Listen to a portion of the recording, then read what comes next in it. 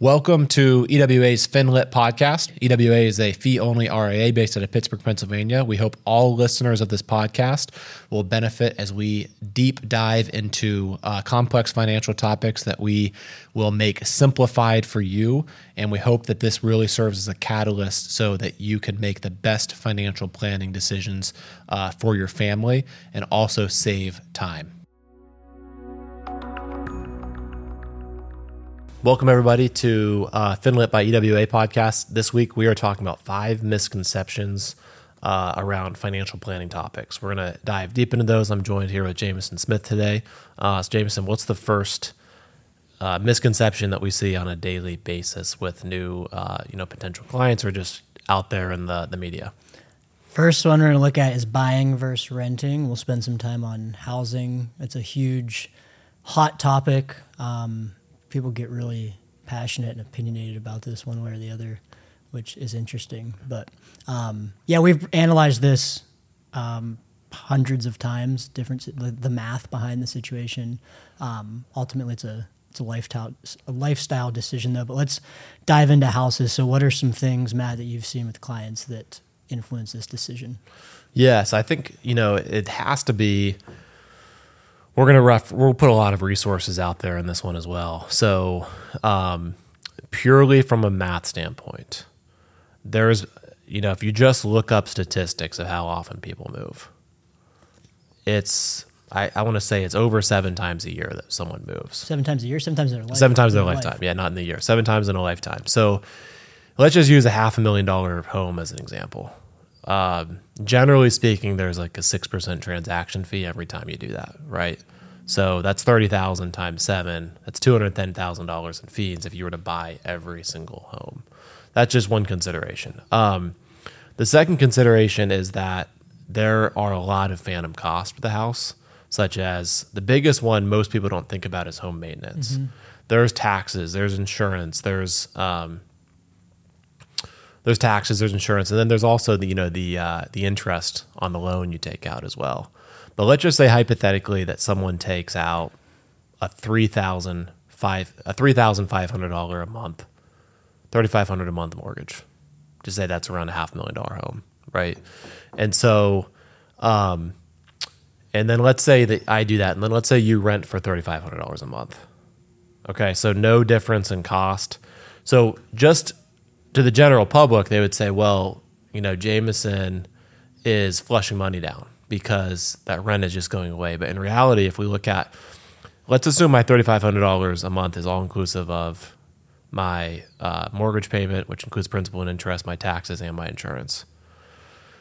The home cost, you generally have to look at your home value, 2% of the home value to minimum is going to be spent. That's $10,000 a year. If I have to replace a roof, my AC goes out, my HVAC, my landscaping, whatever that maintenance is. And so if we just take $1,000 a month and you, by renting, you don't have home maintenance. If you take that $1,000 a month and invest it, or even stick it into savings, that's $60,000 in 5 years.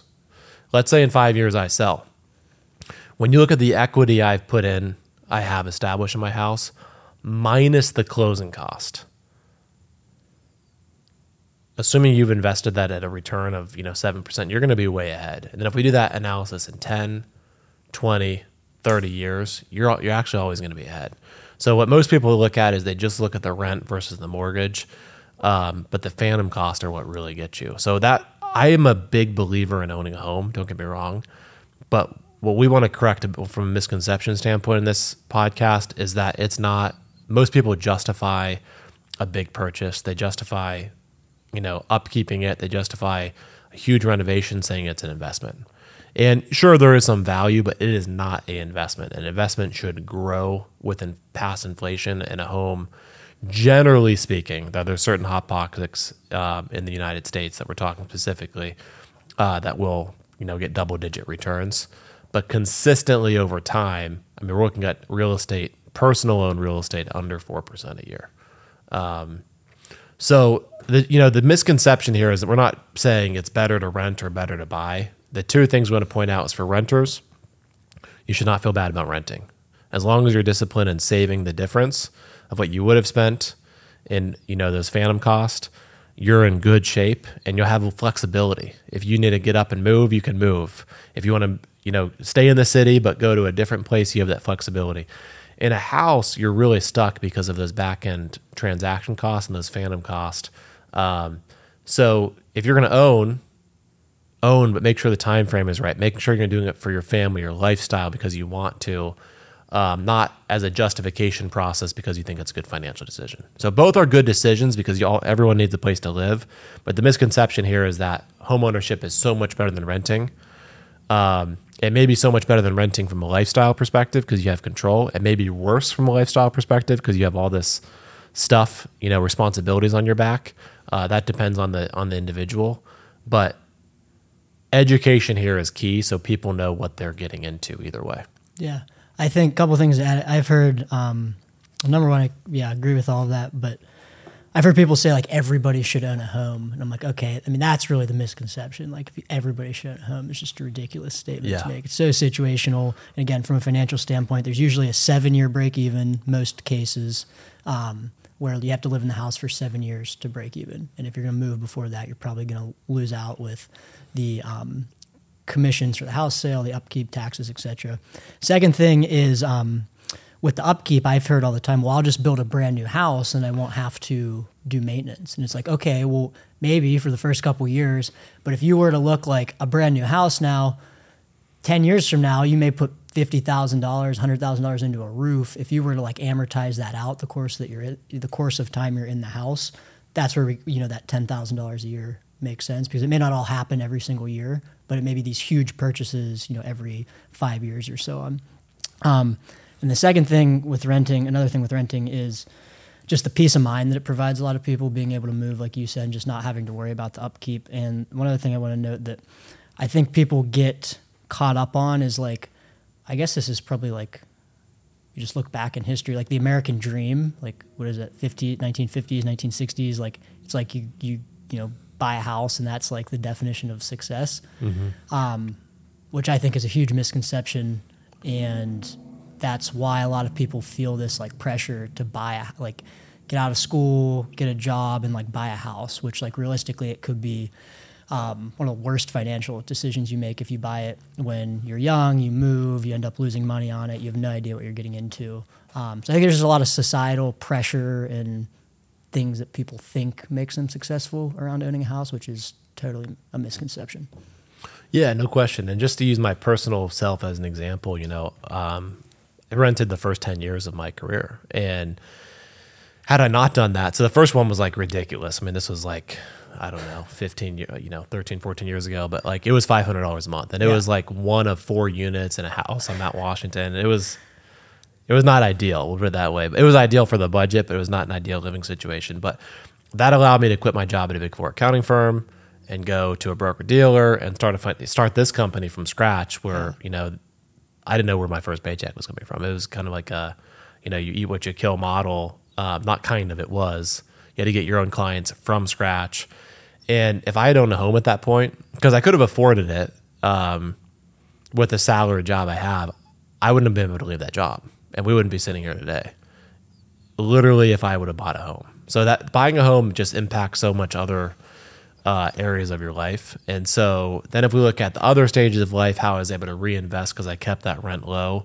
And now that I do own a home, I just laugh at myself because it's like we're doing some like landscaping in the front yard. Just the rocks alone, I'm like, if I would have just taken the money I'm spending on these white rocks and put it in my Roth IRA, like renting is so much better from a financial perspective. Now I'm happy because it's our place. Yeah. It's my daughter's, growing up there, et cetera. The dogs have a fence in the backyard. So don't get me wrong, there's many conveniences, but just like the coordination of like the people that have to come in and out to like fix stuff, like the boiler is shot yesterday, garbage disposal went out, and like my time just coordinating those calls. I mean, if you look at the individual, I mean, it's just ridiculous from a financial perspective how much I think renting is better than buying. And I'm just going to prove that for a second. So let's just assume, for example, I don't, because I own a home now, just get that, so on very unbiased advice, $1,000 a month investment over 30 years. Like if you decide to rent Jameson for the next 30 years, If you just invest that in like a Roth 401k, so it's all tax free in the back end, 7% return, you're gonna have $1.22 million on the back end. What is that investing? Just maxing out a Roth 401k? That's just $1,000 a month. $1,000 a month. Yeah. So I'm just using the same example, like $500,000 home, you rent. Now, let's say that you don't rent, because in Pittsburgh, I mean, you can get it's hard to even find a place that would cost $3,500 a month. I'm just talking about like other areas where the rent would be similar to mortgage. But in Pittsburgh, like rent is cheap, right? Yeah. Like what do you pay under $2,000 a month right now for rent? It's like $2,000 all in with all in. parking. Okay. Yeah. So let's just say hypothetically that you were to invest the difference, so $1,500. Because if you were to buy a similar place to what you have now, it would be like a $500,000 condo, and you would be paying $3,500 a month all in instead of probably $2,000. even more. I looked at it actually. Yeah, it's probably yeah, whatever. Doesn't matter. Just let me keep. 600,000, I already have this math done, okay. so let's just say it's lower. So you're investing now. You're renting for $2,000 versus if you own a condo for $3,500 a month. That's a $1,500 a month difference in payment. Plus, you don't have maintenance. So let's just say you're able to invest $2,500 a month if you difference over the next 30. Now your rent would go up. So this math isn't perfect, but your maintenance would go up with inflation. But just to prove a point here, I mean, you invest $2,500 a month for 30 years as a renter because you don't have any of these surprises and maintenance and phantom cost. You have $3 million. Yeah. So sure, that $500,000 house may be gonna- worth.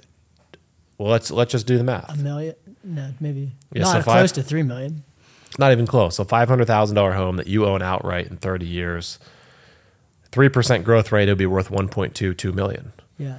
4% growth rate, it would be worth $1.65 million. I hear all the time people are like, oh, real estate outperforms equities. Like, no, it doesn't. If you were to buy in Austin, Texas, like 10 years ago, sure. But like, you really would have to find the right area. It's just math. I mean, the data's out Yeah. there. If you look at the last 50 years, and we're talking about long-term stock market returns are 9.2% in the S&P 500. Yeah. We use 7. Long-term real estate returns are under 4%. Yeah. I'm talking personal real estate, not commercial. I'm not talking about I'm talking personal residence. You're not renting it out. That's a whole different discussion. We already did a podcast on that. Yeah. So, Yeah. okay. So let's move on from that.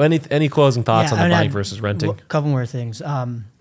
So like I rent right now, and I get asked a question all the time, like, oh, like you're just flushing Aren't money. you a financial advisor? Yeah, why aren't you buying a house? Like, you're a financial advisor. Like, what are you doing? It's such a horrible financial decision. But like, so I'm in my 20s, like work a ton, and the amount of time that I don't have to think about like dealing with, what did you say went out yesterday? The boiler or something like. Yeah, the boiler, the rocks, the white rocks. I have 1,000 square foot apartment, and it's me and my dog, and so like my biggest concern is like vacuuming the dog hair off the floor, which takes 5 minutes.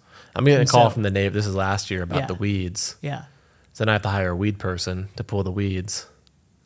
As I'm getting calls from the neighbor about the weeds, I'm getting called from the weed person about the weeds, and it's just like it's a lot to manage. So right? I think like especially while you're like building a career, you want to focus on other things, and you're low on time. Like it frees up so much time, so you just don't have to worry about it. There's so much flexibility. So yeah, that they probably can't even put a dollar amount on that. I've heard a quote, honestly, like, and this is hit like hard for me personally. What you own ends up owning you. Oh yeah, yeah. Think about that for a second. What you own ends up owning you. And this is so true from every perspective. From a house, it consumes your mind. I got to fix this. I got to do this. I'm not happy with this. My neighbor did this. I got to keep up with this. Car, you own it. One scratch, you're like, mentally, you're like, oh. Business. Everything, Yeah. right? But if you think about when you lease a car, if it gets dinged, who cares? Yeah. If you rent your apartment and something, like, who cares, right? Yeah. So it's just mentally freeing, honestly, to rent. And there's both sides of this because also like owning physical assets, some people don't like the stock market because it goes up and down. It's very peace of mind. I own this tangible asset. But there's two sides of it. I think you have to figure out who you are, and I don't think there's a right answer. And that's not the goal of our podcast, is to prove one way is the other. Our job here is to provide the framework into making good decision making within boundaries of your specific financial plan. If you're going to rent, great. Here's what to think about. If you're going to own, great. Here's all the aspects to think about. And that's our job here, is to clear the misconception that it's not one or the other. It's whatever one is best for you. And once you decide that, then make sure it works for your specific life and your plan. And most like purchases like this are long-term decisions. Like, you're not just buying a house and selling it a year. Like, buying a car, anything, it's a long-term decision that you have to it's like a stock decision almost. Yep. So those are huge things to consider. I think that people don't think about them. They can just offload a house really quickly, which you can. But buying versus renting anything, it's similar things. So you want to dive into, we had a couple of other situations. Let's talk about cars. Let's talk about boats. Let's talk about vacation homes. Let's just hit these quickly. So cars in general, we actually did a video on this. So you can look at this up on our website, ewa-llc.com. Leasing versus buying a car. Generally speaking, most Americans actually who own a car own it for just around 3 years. So if you just look at the math, like if you buy a new car, it depreciates off the lot, then you sell it in 3 years. Sure, you have some equity, but the payment you could have on a lease for those 3 years would be much less. You could invest that money and be way ahead of that car in the first 3 years. So this is math. So we found if you own a car and you're willing to drive it for depends on the type of car, like Tesla, Honda, they all kind of map out differently. But generally speaking, if you're able to own it for more than 5 years, then that's a no-brainer to always buy, as long as you're willing to keep that same car for more than 5 years, including maintenance and all that kind of stuff. We did tons of nerdy math behind this. If you're going to own a car for less than 3.9 years, you should always lease it. Now, there's a purgatory, kind of the difference between that 3.9 to 5, because there's different kind of cars that lease better, that own better. Mm-hmm. But in general, for any kind of car, if you're going to own it if you're going to drive it and you're willing to keep that for more than 5 years, own it. Mm-hmm. Or if you're a business owner, have some tax benefits, own it. But also, if you're a business owner, you can deduct the lease payment. So there's tax benefits to both sides. But in generally speaking, there's way too much time gets put into car purchases. It's just something it's going to get you from point A to point B, in my opinion.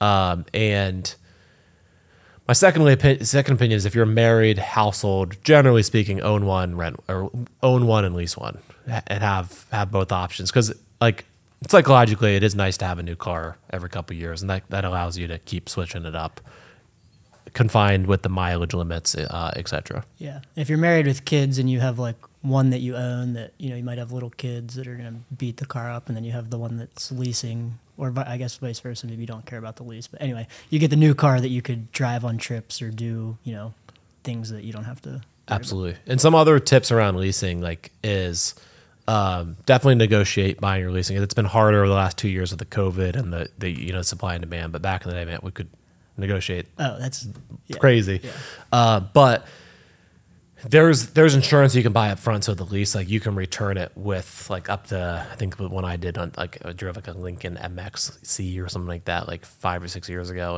and I bought insurance up front. It was a couple I want to say it was under $1,000, but then it was basically if you return the car with $7,000 worth of damage, which I knew 100% was going to happen with 2 golden retrievers, and then you don't owe us anything. So that was key, because it got scratched, it got dinged. So if you are going to lease, buy that upfront insurance, so you have the peace of mind, you can beat it up and turn it in without owing anything. That makes sense. Okay, let's talk about boats. So, in general, this is one that high maintenance. We've seen a lot of clients buy a boat and then they use it once a year. Oh yeah. So if that's the case, definitely rent it. I'm actually a member at something called Freedom Boat Club. Any location you can go out, you pay $350 a month, and then when you go out, you can take it out literally anytime, unlimited amount of times, and you just pay gas, which is pretty cool. So I don't have to worry about docking it, I don't have to worry about maintaining it, I don't have to worry about anything. You've been on it with me. It's a little bit sketchy because I've only. You don't know how to drive the boat, but park the boat. I know how to drive the boat. I know parking the boat. I nailed it last time, but there's been some iffy. Some scary times. Did you have to get a boating license? Yeah. Really? Yeah. It was tough. It was tough. I did it in one day, though. Yeah. Yeah, there's been some questionable times. Anyways, I rent. If you're boating every weekend, I would own a boat. It makes sense. With that thing you have, you can use it around the world, right? So you could be in Europe, and absolutely. Is cool. Yeah, it's pretty cool. So that's just my take on it. It gets similar to renting. It's not something I'm passionate about. It's an option to have. We do team meetings on there every once in a while. It's pretty cool. But just in general, if you're going to boat, make sure your use has to be high enough to justify the cost. Because even if you're going to rent a boat for $500 or $1,000 for the day, and you do that twice a year, that is much yeah. better than going and buying a boat. Same thing with the house, the maintenance, the upkeep that people Absolutely. don't think about. There's hidden costs. Yeah, but there's a break-even point, and the reason I'm not going to give general advice on this podcast, it depends on the price point of the boat. If you are like an avid boater out there once a week, then yeah, buy the boat. Yeah. But there's definitely a break-even point where if you're going to even probably under 10 times a year, you should be renting it, not buying it. Okay, next one, vacation house. Yeah, so vacation house, I think it's really, obviously you want to make sure the financial plan can support it. If the financial plan supports it, again, this is a lifestyle decision. If it's something, so I hear sometimes people say, oh, the reason I want to buy a vacation house is convenience. I can store my stuff there, and there's other reasons like that. The reasons why the people that buy the vacation homes often regret it is we're bored. We don't like going back to the same place. We also seen that as a reason to buy a vacation home is to create memories, consistency, etc.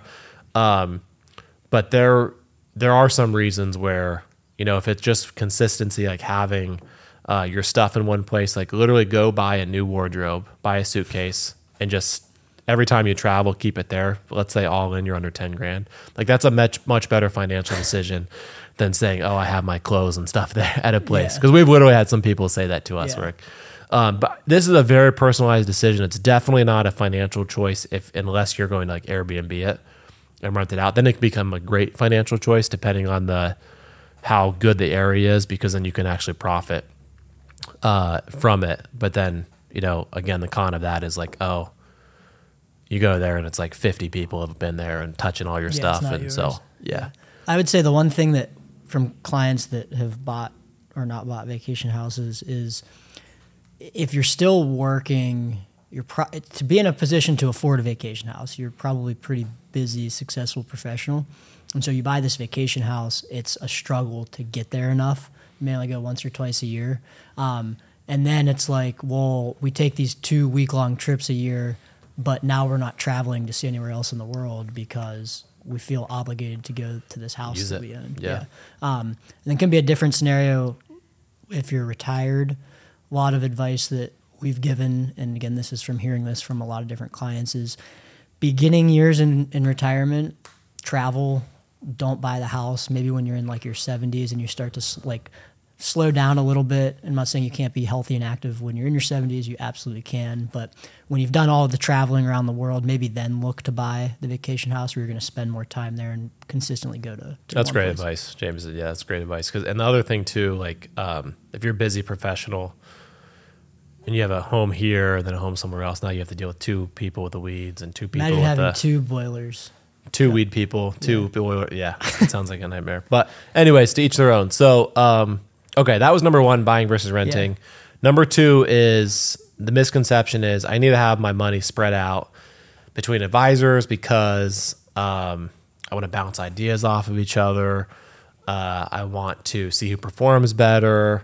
I feel safer if it's spread out. So let's talk through that. Yeah. The first thing, let's look at fees.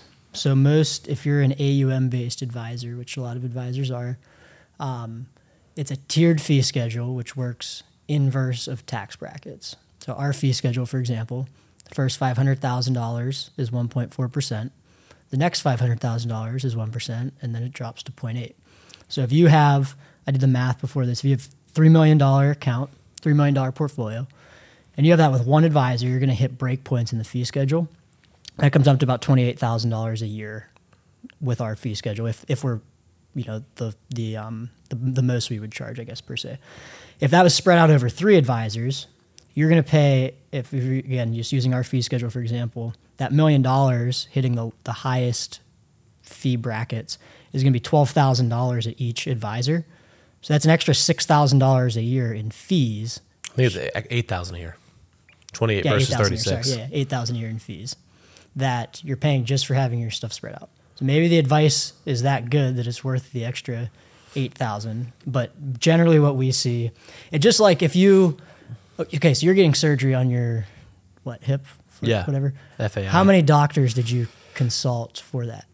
Just a bunch in Pittsburgh before. Did they all give you different opinions? 15 years ago, yeah. And then they didn't know. And then luckily I got the head doctor at Duke I got connected with, and he knew that Philip Hahn out in Vail, who's like the best in my opinion. And so he did my right hip, worked great. That was in 2008, and now fast forward 2023, and we're doing that was a long time ago, 15 years. Yeah. So anyway, but you got like probably 10 different opinions. You can't do anything. You need a hip replacement. And literally, he was able to arthroscopically go in, no replacement, no anything.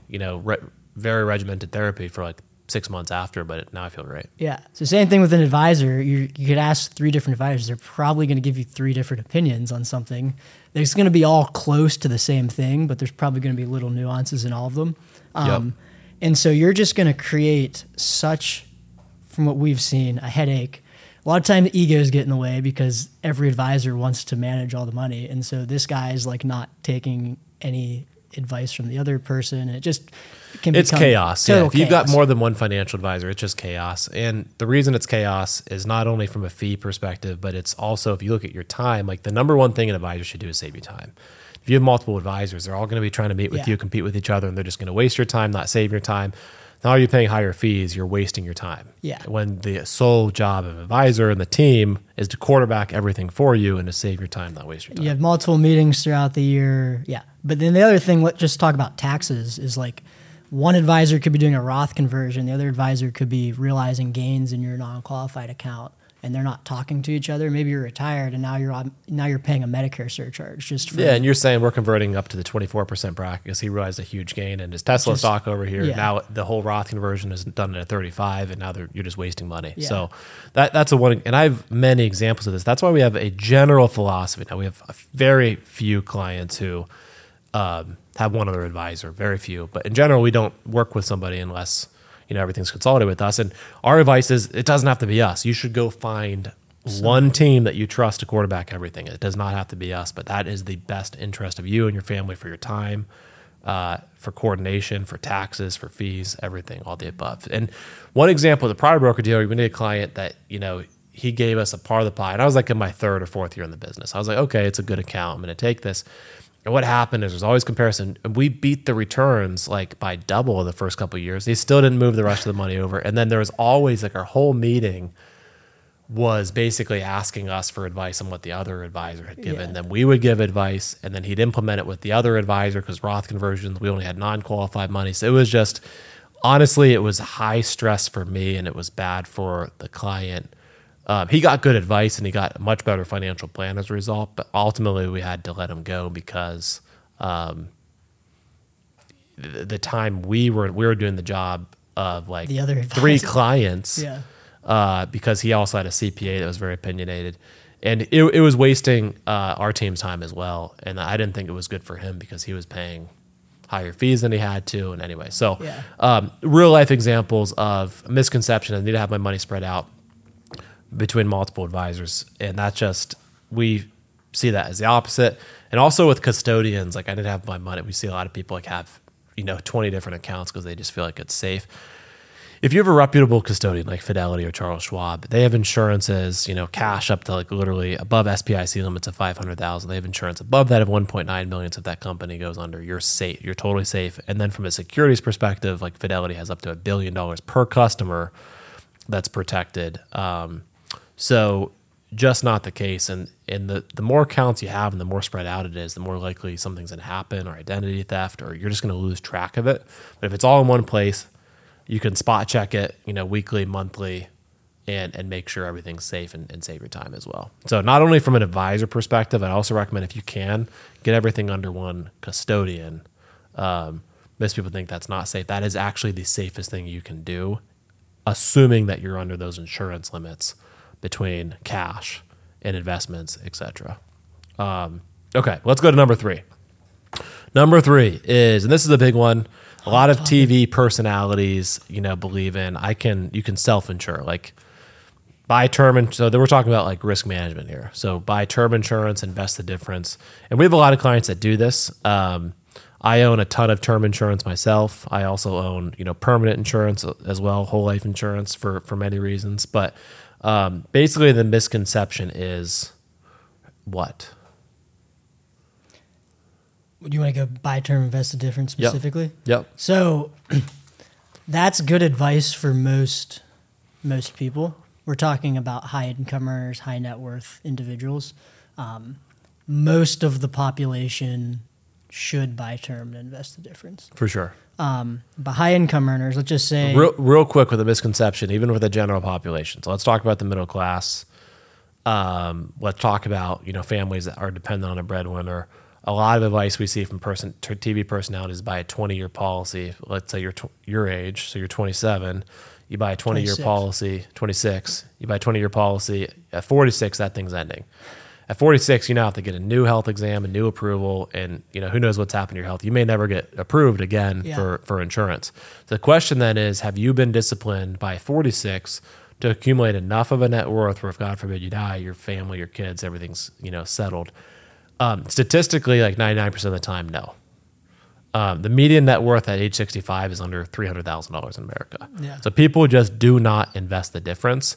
So I'm not saying like the middle class should go buy whole life insurance. They shouldn't. The common misconception is, go buy term insurance, invest the difference. Like, first, you have to invest the difference. Most people don't. Most people don't. Secondly, you have to buy a term insurance program that is layered. Maybe your insurance needs going to go down in 20 years, so get half of it in 20 years. It's certainly not going to be zero for most people. So then also layer a 30-year policy or one that lasts till 65 in there as well. Yeah. And then be disciplined, work with an advisor, because most people just statistically do not self-insure. It's a pipe dream, and you can't follow these TV personalities, assume you're going to get 12% returns. You're not. Most people invest in the market. They make mistakes. The average investor gets under 4% a year. There's many studies that prove that.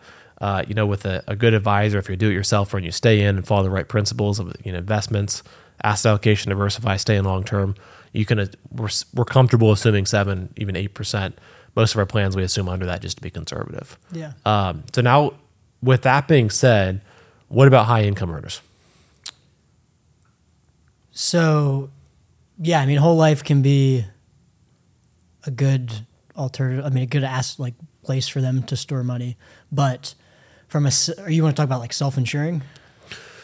Yeah, even for a high income earner, let's talk about self-insuring. Do you see that happen in 20 years? If you're making $1 million a year and someone's 35, do you see them being self-insured at 55? No, because let's think about this. So if you're making $1 million a year and you have, let's say you're 35 and a couple kids, maybe spouse doesn't work, which is common, you probably need $5 million at least of term insurance. Mm-hmm. And that's going to cover, probably $1 million mortgage.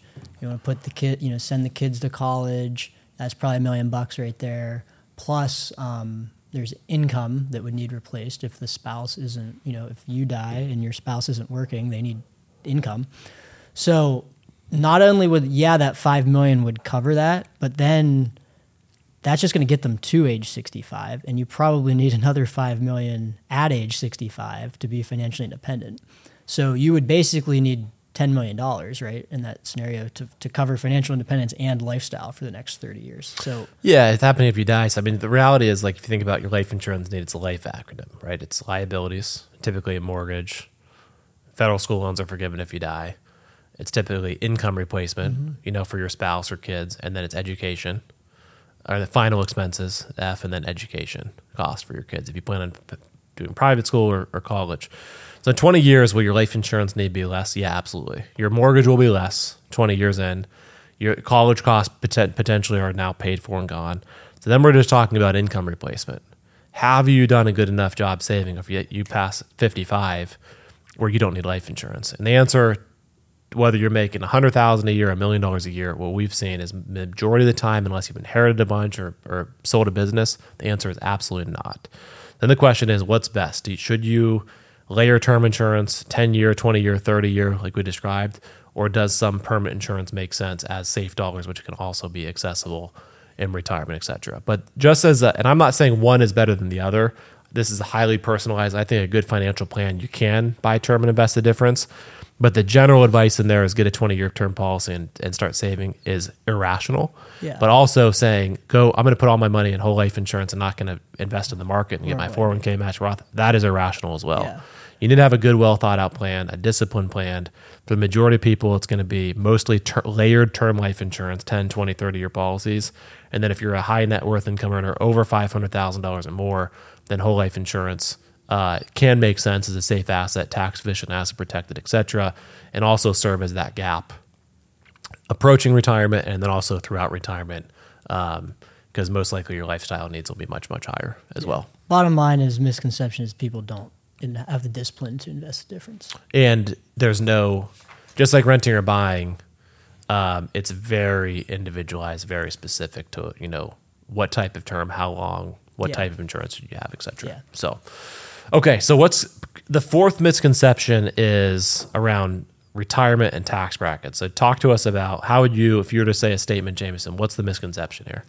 I will be in a lower tax bracket once I retire. Therefore, I'm in a fund pre-tax dollars right now. Because I'm in the highest tax bracket. Absolutely. So we did a whole podcast on this. I think it was episode number 2. Maybe. Yeah, episode number 2. Why Roth makes sense or CPA's worst nightmare. So talk to us why this just isn't the case. First of all, if you're a low income earner, let's say under a 24% tax bracket, you should be funding a Roth because that's you're getting the money in, you're paying taxes low now, and then it's tax free forever. Who knows what happens in the future? But let's talk about high income earners. So let's say you're making $1 million a year now. You're in 37% tax bracket. So okay, I should deduct my 401k contribution, and then when I get to retirement, my lifestyle is only $15,000 a month, $300,000 a year. I need less money. That 300,000 is less than $1 million. I'm going to be a lower tax bracket. But if we were to project out what income looks like in retirement, let's say Social Security, today's dollars would be like $60,000 a year with between two spouses. Let's say two spouses. Let's say, and cost of living adjustment would be higher down the road. Let's say $60,000 a year in today's dollars. A lot of times that you don't fully early years in retirement, you don't fully retire. So maybe there's some part-time work. We'll just say there's not. If you're a high-income earner, you've accumulated a lot of your money in non-qualified assets. So any capital gains or non-qualified dividends show up as income on your tax return. So you have a $100,000 gain. It's a 15% tax on that, but that 100 still shows up as part of your income, figuring out what your marginal tax brackets are. Yeah. So you probably have 50, what we've seen of somebody that's high net worth with a huge big non-qualified account. Maybe there's $50,000 a year in dividends that's getting added onto the income. Any type of private equity, other alternate investments that could show up. And then, so that alone right there could be a couple $100,000 of income just from stuff that's getting added onto your tax return that you're not even taking as a distribution. But the biggest thing is retirement distributions. So you may say, okay, I'm going to retire at 65. I have Social Security. Maybe I'm working part-time. Maybe I have a pension. And that's going to give me a couple $100,000 a year. I'm good. I don't need to take any money. If I need to take any money, I'll take it from my non-qualified account. I'm not paying taxes. Well, you've accumulated a couple $1 million inside of a pre-tax IRA, and that's great while you're in your 60s and you're not taking any distributions, and then that money's going to continue to grow. And when you're 73, the government says you have to start taking a portion of this out, whether you need the money or not. And so that requirement of distribution now gets tacked on as income, and you're just going to get crushed that's going to immediately bump you up into high tax brackets, even if you're not spending the money. So that's the first thing, is people really have no idea how much income is actually going to show up on their tax return in retirement. Anything to add on that? Then we can talk about and if you're saving 37, and most likely in that example, you're going to be, right back out in your pre-tax accounts. A lot of it will be coming out at 32. So it's 5% difference worth gambling on tax rate code changes 30 years from now, Medicare rates, sequence of returns. And there's so many details. We could spend hours just talking about the benefits of having control in the Roth. But then literally, if you're a high income earner as well, if you put in, $30,000 to a pre-tax account and you save $10,000, let's just say, to keep the math simple, in taxes, versus put in a Roth and then it compounds, is that the peace of mind you're going to have on a Roth, not being taxed later, not having required distributions, assuming you roll it to a Roth IRA at retirement, to not being subject to sequence of return risk, that not showing up as part of your MAGI, modified adjusted gross income, which is how your Medicare rates get calculated, etc. All of those peace of minds, all of those actual logical statistical evidence, really you should have a balanced approach in how you save money, what's going to be taxed now versus what's going to be taxed later. I'm not saying put everything in a Roth. It shouldn't be hey, get every tax deduction I possibly can right now, that will cause problems later. Yeah. One practical example that does go along with the misconception is like we have had people that are, let's say they're 60 and they are in their high income year, maybe that's their like peak income earning, and they're going to retire in the next couple of years. And if they have done proper Roth planning beforehand, yeah, maybe we do take the deduction because like literally they're making $1 million a year now, and we know in 3 years their income, because the right planning was done, is only going to be $200,000. So there is a couple use cases for this, but I would say in general, most of the time, don't think you're going to be in a lower tax bracket. Absolutely. Okay, so that leads us to number 5. So number 5 is misconception, is the thinking or the thought process of the more money I have means the more happy I will be.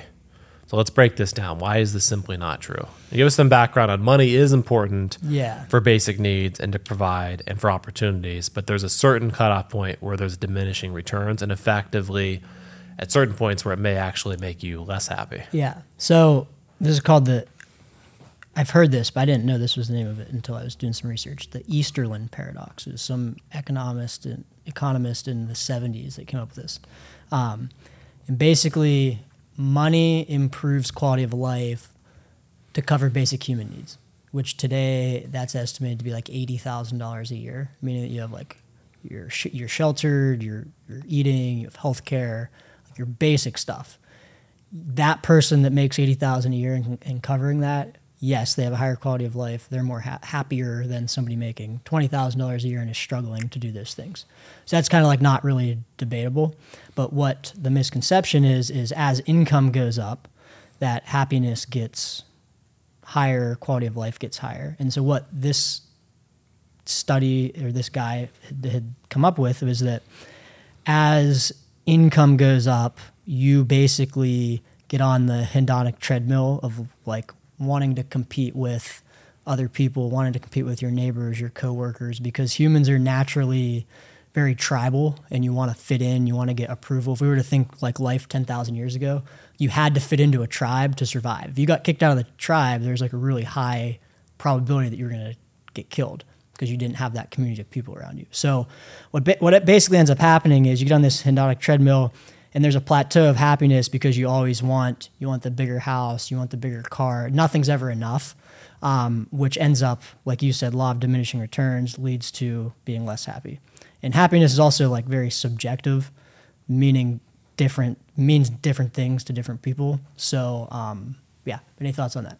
No, that's so true. I've experienced that personally. And the other, it's kind of like using the excuse of like, once I do this, life's going to get easier. Like once I graduate high school, it's going to be easier. Once I graduate college, it's going to be easier. Once I get my first job, it's going to be, once I pay off my student loans, once I buy my first house, once I get married, once I have my first kid. And the reality is life gets harder and harder and harder. So it's not about a certain milestone and then it's like life is fixed. It's learning how to handle adversity, learning that you can get through hard much better the more experience you have.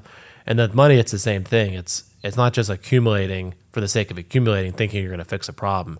Money actually puts a microscope on your problems. It doesn't fix them. It will put them under scrutiny, and it'll oftentimes cause a lot of issues and a lot of problems if they're not prior addressed. So completely agree. We've seen that in clients. We have some of the happiest clients that are high net worth, but they have figured out a value system that they live by, and the money supports that value system. And then we also have some clients that we're helping that they have a high net worth and they're not happy, and it's figuring out, well, how do we reverse this? How do we make sure your money, instead of just accumulating it for the sake of accumulating it, how do we get it to support you, your family, your kids, generations, and make sure it's just a support system and a reversal system? Because the reality is there's no one specific milestone that's going to make you happy, and money is certainly a small part of the happiness equation.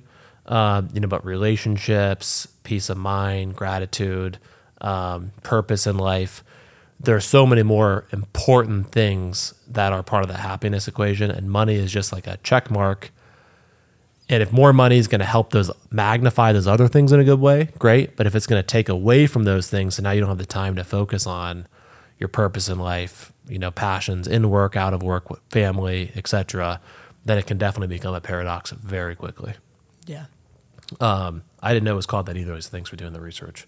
Yeah, I've heard about that study. I read it in a couple of books, but then yeah. Scott Galloway talks about that in his book. Highly recommend. It's a great book, Algebra of Happiness. You actually got me onto that one, I don't know, 5 years ago. But really, really good book. Highly recommend that. He talked about this specific paradox in there.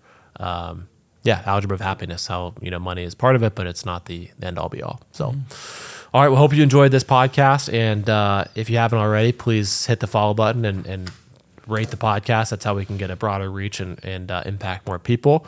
One of our main purposes of life is impacting others and spreading financial literacy for all those across the United States. Thanks for joining. Thanks for tuning in to our podcast. Hopefully you found this helpful. Really hope this is as beneficial and impactful to as many people across the nation as possible. So hit the follow button. Make sure to rate the podcast, and please share with any friends or family members that would also find this beneficial. Thank you very much.